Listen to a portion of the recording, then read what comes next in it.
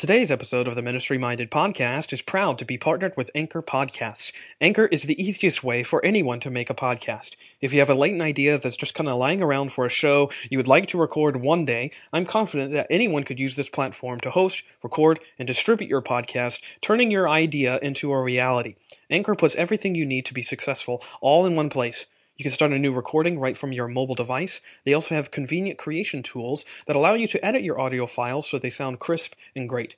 Anchor also distributes your podcast for you, letting listeners find your show almost everywhere, including Spotify, Anchor Podcasts, Google Podcasts, and several others. And best of all, it's free. There are no hosting fees or monthly subscriptions or minimum listener counts, just an easy-to-use platform to get your podcast out there at no cost to you. Download the Anchor app or go to anchor.fm today to get started.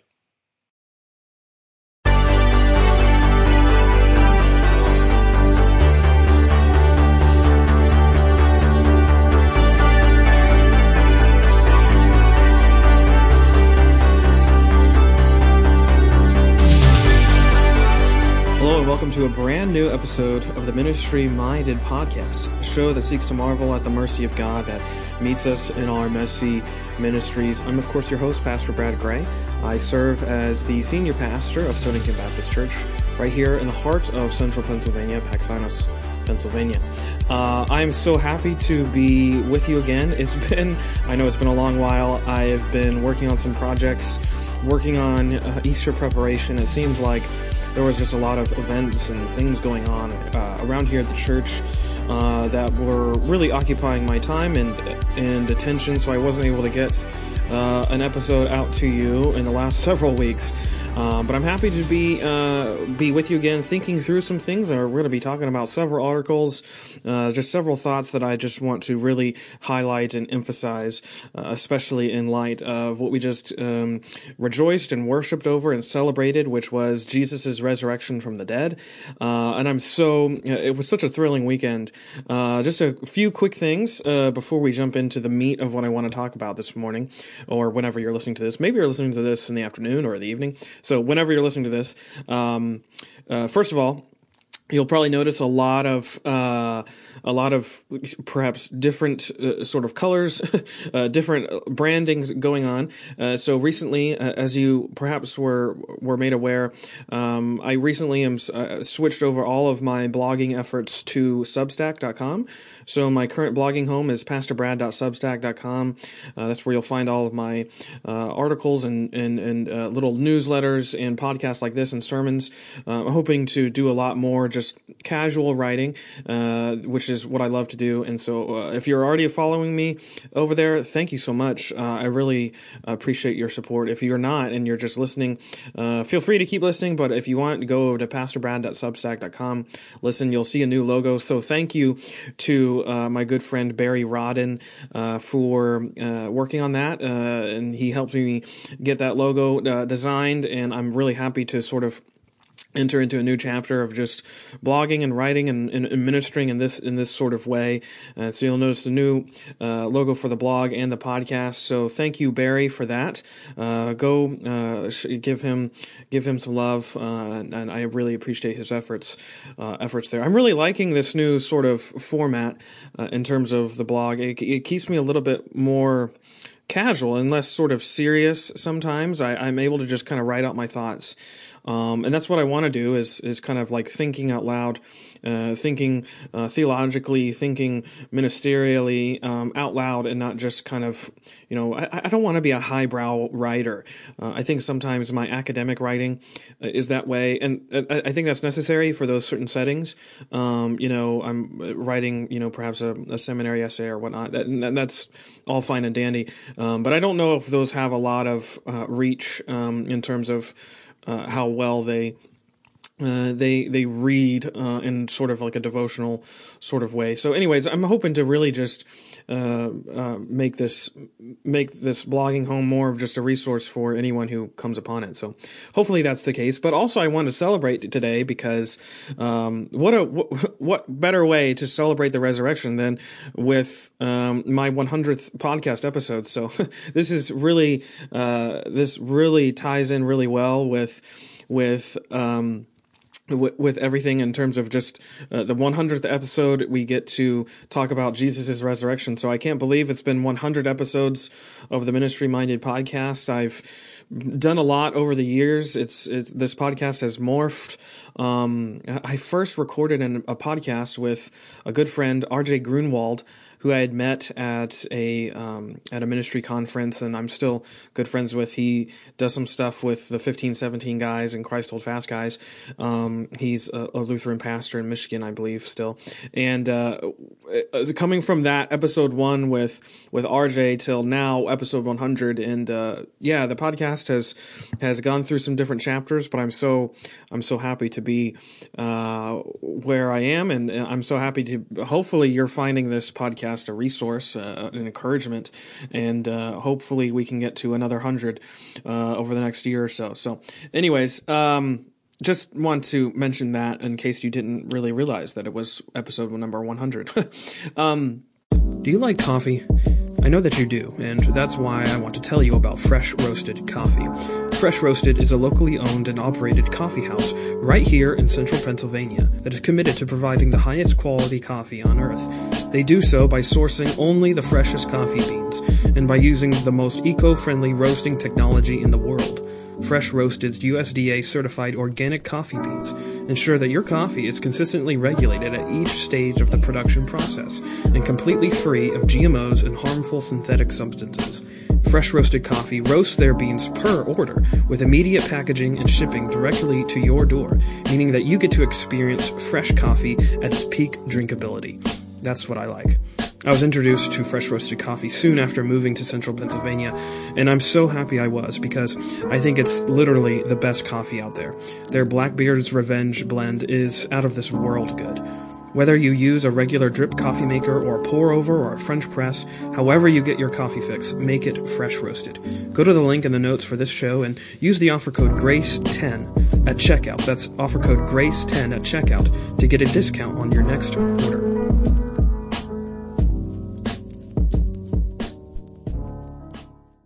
So, man, wow, Easter weekend, it was a pretty wild ride. I just kind of want to talk through the weekend, but also highlight some stuff at the same time that I feel like goes along with each sort of event. So, Easter weekend is sort of the other sort of high church holiday, so to speak, and where all ministers and pastors and clergy alike get really excited because there's lots of hustle and bustle, and there's a lot of buzz, there's a lot of religiosity, so to speak, and so sometimes that can get in the way, I think, of what these holidays are all about, and but I was really glad that we were able to plan a weekend in which we were really focused. I think we were really focused on what Easter is all about, from Good Friday to Holy Saturday to Easter Sunday, just really pinpointing that all of this is about Christ. All of this is about the Messiah, Jesus. And there is no better way to start that off, kick that off, so to speak, than with a traditional Passover Seder. So I've never been to one of these. I had never been to one of these before, with sort of like a rabbi taking us through all of the elements of a traditional Passover meal, and he was demonstrating and really articulating how each of these shows us Jesus. So our particular leader in this sort of event was one of our missionaries, Mitch Treisman, who is a pastor and a preacher who preaches Jesus Christ, and he ministers for a ministry called Israel, primarily through a magazine ministry called Israel My Glory, and I was really happy to have him here because in such a moving way, he showed how every single little element of the Passover meal points to Jesus. It pointed to either the coming Christ, or it pointed to the fulfillment of what Christ did in the Easter weekend, so to speak, you could say. And I was so encouraged by that. I was so enriched just seeing how each of these elements showed us Jesus. I've talked before just about how, Baptists, we don't have much in the way of liturgy. We have a lot of traditions. We don't have a lot of liturgy. You can go to an Episcopal church for that. But in this sort of, it was very liturgical in that way. There were so many different steps. There were so many different symbolism in the items and the way that you were supposed to recite these prayers before each one and what they meant. And I was so moved by seeing how each of these symbols showed us Jesus. It showed us the Christ, the Savior. And as Mitch was there telling us, each thing on the table is meant to either give us a backward look or a forward look. And for the Jews especially, it was a backward look towards the Exodus, and reminding them of God's deliverance of them out of Egyptian bondage. And the forward look, of course, would be towards the Messiah, which would be God's ultimate deliverance for all of his people out of bondage to sin. And so in this backward and forward look, that's where the tension is sort of found throughout this meal. And the great rejoicing hope for us now is the fact that we can know for certain that deliverance out of bondage to sin is fulfilled. It has been completed. It is finished in Jesus Christ. We're not furiously searching for another Messiah. We're not constantly waiting for someone else to fill that role. It's been filled already in Jesus Christ. And wow, what an amazing thing to rejoice in, to hope in, then to see these elements before us, and to know what they mean, and then to also know that this has been done. This is sort of the other sort of I guess sad is really a basic word, but the sad reality of a Passover meal like this is just in knowing how there are certain sort of factions of Jews who participate in this meal, and they're still looking for a Savior. They're still looking for the Messiah. They're still hoping that one day their deliverance will come. The good news, the gospel, this is what the gospel fills. It fills that void of looking for Messiah with saying, here he is. He's here in all of his glory. As I was thinking too, about this backwards look towards the Exodus, and how that also shows us our hope of deliverance and salvation, and how it would be ultimately finished in Jesus. And there's a good article that was recently published over on Mockingbird by Cameron Hughes entitled "Not Escape but Resurrection," in which he kind of talks about this. He talks about the Exodus event and how it relates to the Christian story, especially Christians today who perhaps many are Gentiles. They're not Jews. And so what does this story, how does it show us salvation? Perhaps you've thought about this before, but I like how he articulates this connection point, and especially as it relates to the Passover. He writes this is Cameron writing. He writes, quote, "What does this bizarre story have to do with Christians today?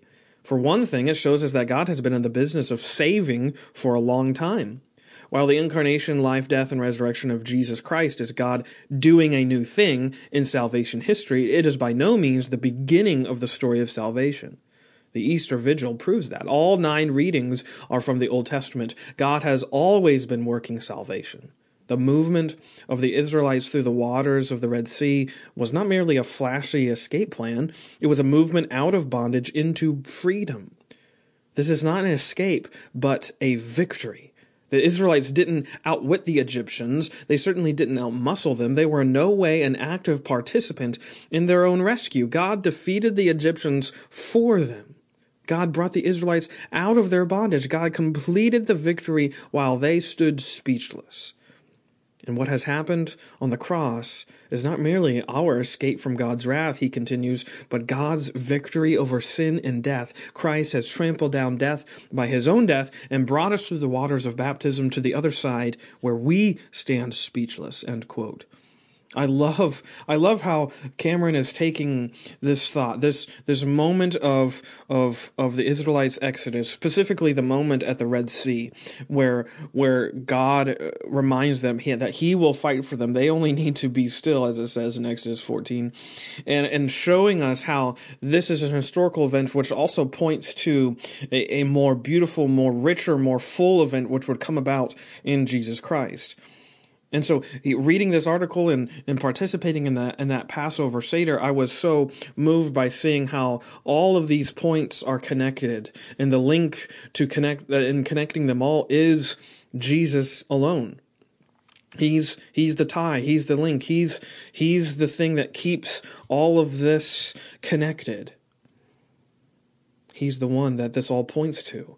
All the Old Testament stories are giving us whispers and shadows, and they're giving us hints at this Jesus who would come and fulfill all of these things that God has promised. And I love that image too, just how the Israelites were speechless as the waters of the Red Sea were totally engulfing their enemies, that we too are speechless in that resurrection moment. We are in stunned silence, so to speak, with that brilliant glory of Jesus' resurrected body. And that's, I think, another thing that I was just so moved by throughout this weekend, from Good Friday to Easter Sunday, is just that the glory of the resurrection is found in Jesus' body. So on Sunday morning, we had a sunrise service, which was something I had never participated in, getting up really early and having some scripture reading and hymns, before the crack of dawn, as some people like to say.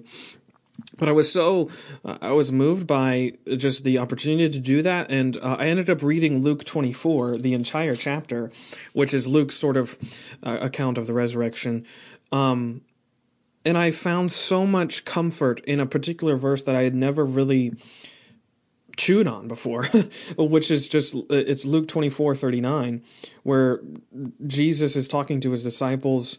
Actually, I'm going to back up a little bit. So Jesus is here with his disciples. He's been resurrected. The Emmaus disciples come in and they're telling all the others, "Hey, we saw this Jesus. We were with him." And then suddenly Jesus appears into the room. It says in verse 36, "And as they thus spake, Jesus himself stood in the midst of them, and said unto them, Peace be unto you. And they were terrified and affrighted, and supposed that they had seen a spirit. And he said unto them, Why are ye troubled? And why do thoughts arise in your hearts? Behold my hands and my feet, that it is I myself. Handle me, and see, for a spirit hath not flesh and bones, as ye see me have. And when he had thus spoken, he showed them his hands and his feet." I love that scene. I just picture that moment. Jesus appears in the midst of all of these apostles. He appears right in the room with them as he has resurrected from the dead, and there's all these rumors swirling around of that Jesus' body is stolen, and Jesus' body is missing, and the disciples, the apostles are curious as to what's going on, and then suddenly Jesus appears in the middle of them, and they're freaked out, they're scared out of their pants, and they think that they're seeing a ghost, they're seeing a spirit, and Jesus tenderly, patiently reminds them, No, this is my body, resurrected for you.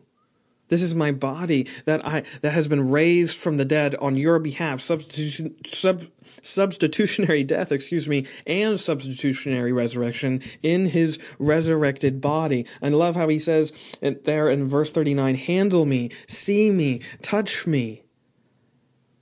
This is the glory of the resurrection. It's not a vision. It's not a ghost. It's not a hallucination. It's not a dream. It's not some sort of amorphous thing that people have just now found to be legendary in the person of Jesus Christ. It's the person, the body of Jesus that has been raised from the dead. This is the mystery of the gospel, that Jesus died bodily and rose bodily.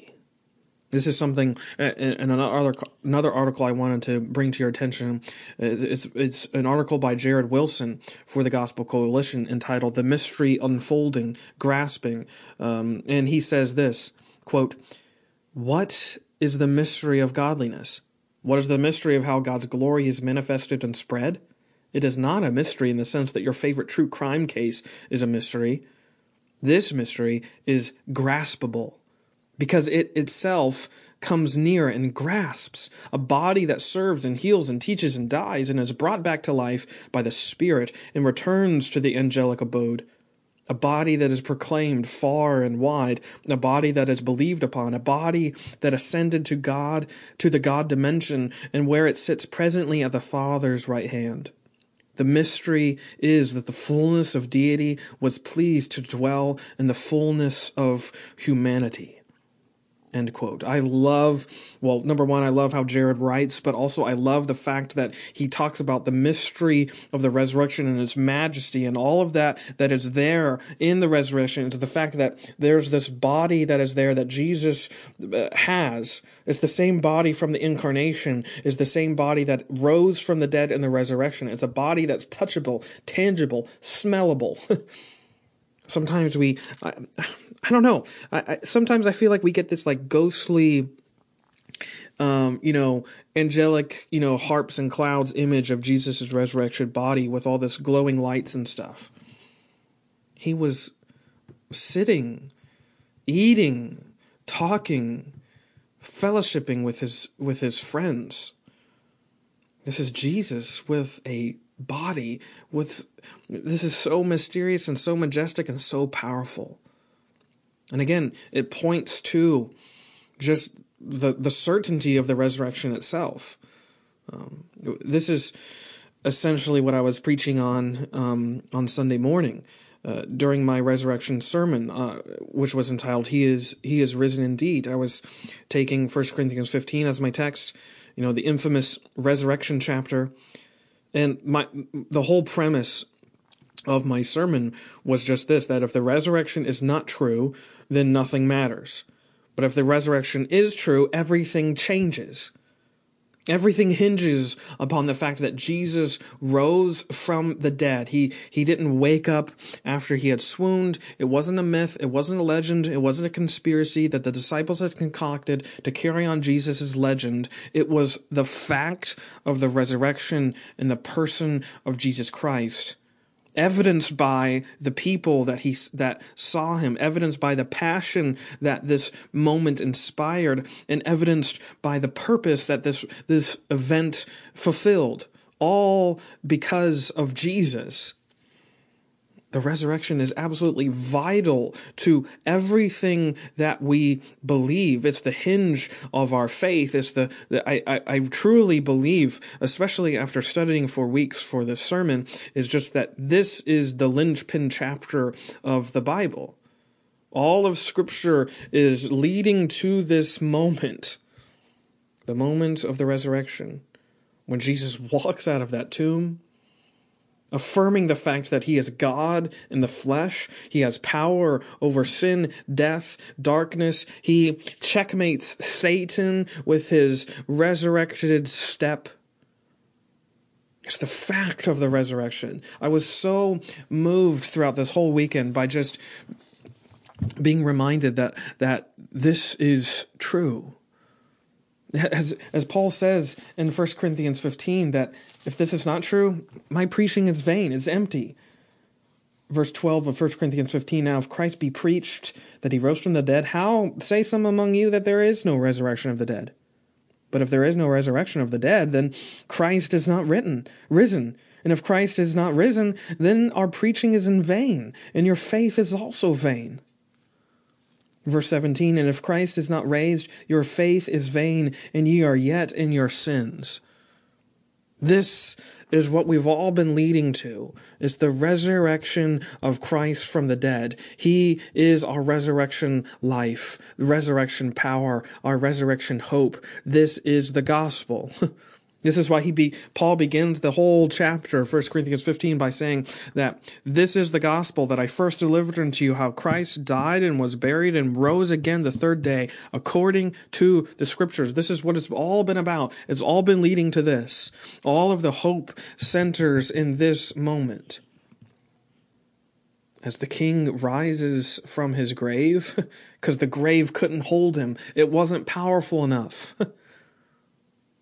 This is the scandal of the resurrection, to steal a title from Tom Ascol, which brings me to another article. Tom Ascol, writing for Founders Ministries, says this, quote, "If Christ has not been literally raised from the dead, then there is no authentic Christianity, and believers are the biggest dupes in the world.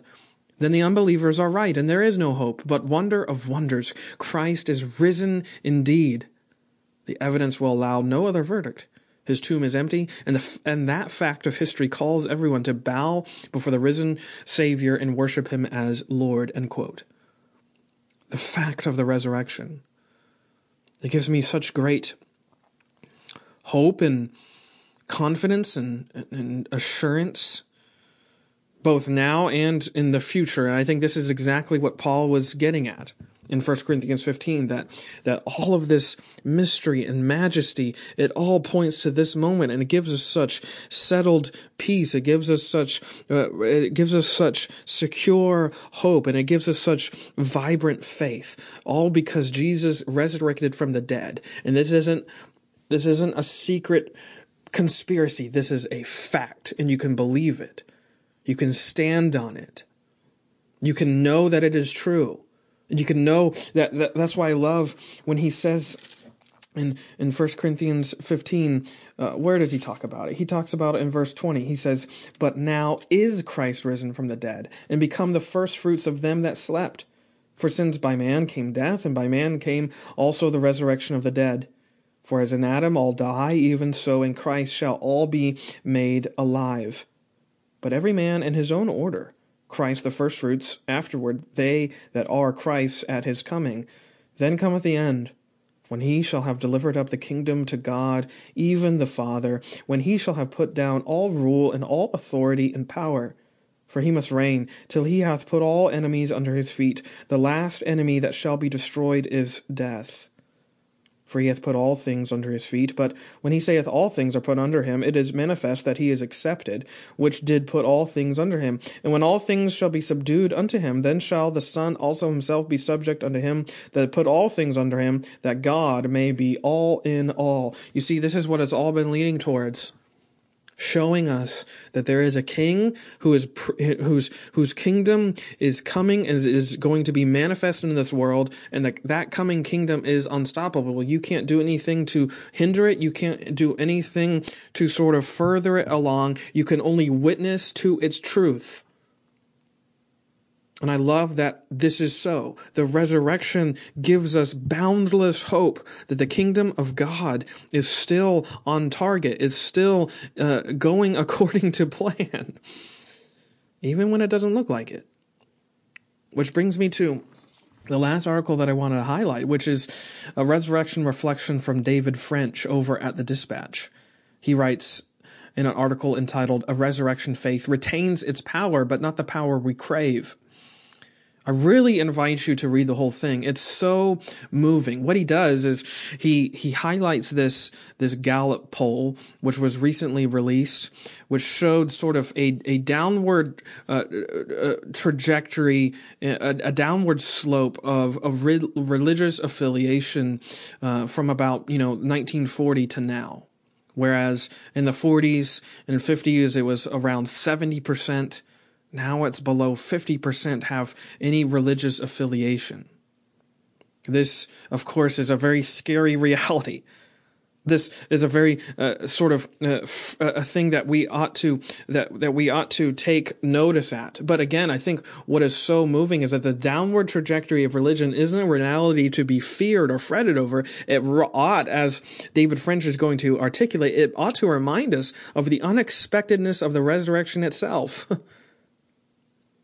Listen to what he says. Quote, this is David writing, quote, "So many Christians fear a seemingly inevitable secular future. There's a deep anxiety for our children and grandchildren and real alarm that the church may face deepening isolation and perhaps even persecution. But that green line, the green line from the Gallup poll is what he's referring to, also reminds me of something else. It reminds me of Holy Week itself.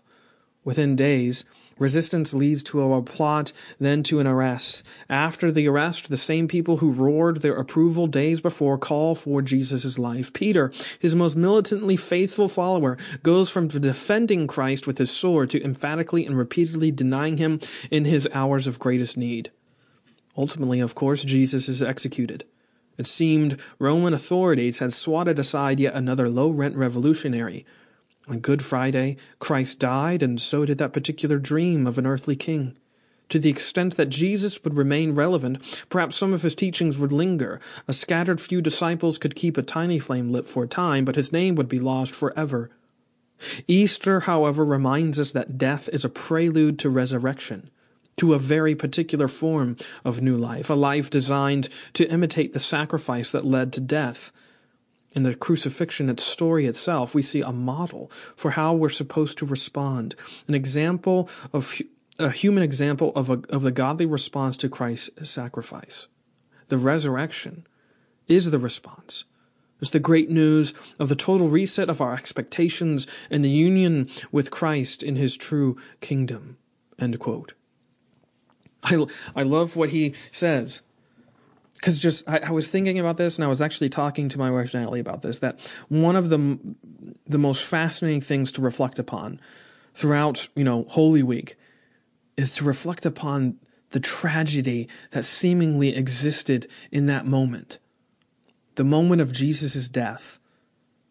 All of the hopes and the dreams that the disciples and the followers of Jesus had up to that point were dashed, utterly destroyed. This is what we are made to see, even though perhaps, yes, they should have noticed. It's easy for us to say that. All of the hints that Jesus gave them, the assurances that he said that, yes, he is going to die, but in 3 days he's going to rise again. They missed all of those hints. They missed all of those messages. And in the moment of Jesus' death, they thought everything was gone. They were going to be outed next. His closest followers were surely going to feel the wrath of Rome as this revolutionary teacher, as this sort of blasphemer was put to death in such a violent and public way. Surely they too were going to be outed next. They feared. They feared for their own lives. They missed what Jesus had promised. The darkness of Saturday ought to be felt. It's the weight of all of their lives was in that moment. They couldn't understand what was going to come next, because this is what is so glorious, that Easter Sunday is so surprising after the events of Good Friday. It was something totally unexpected, totally something unsought for. And when it happens, everyone is stirred to, as David was writing, a new life.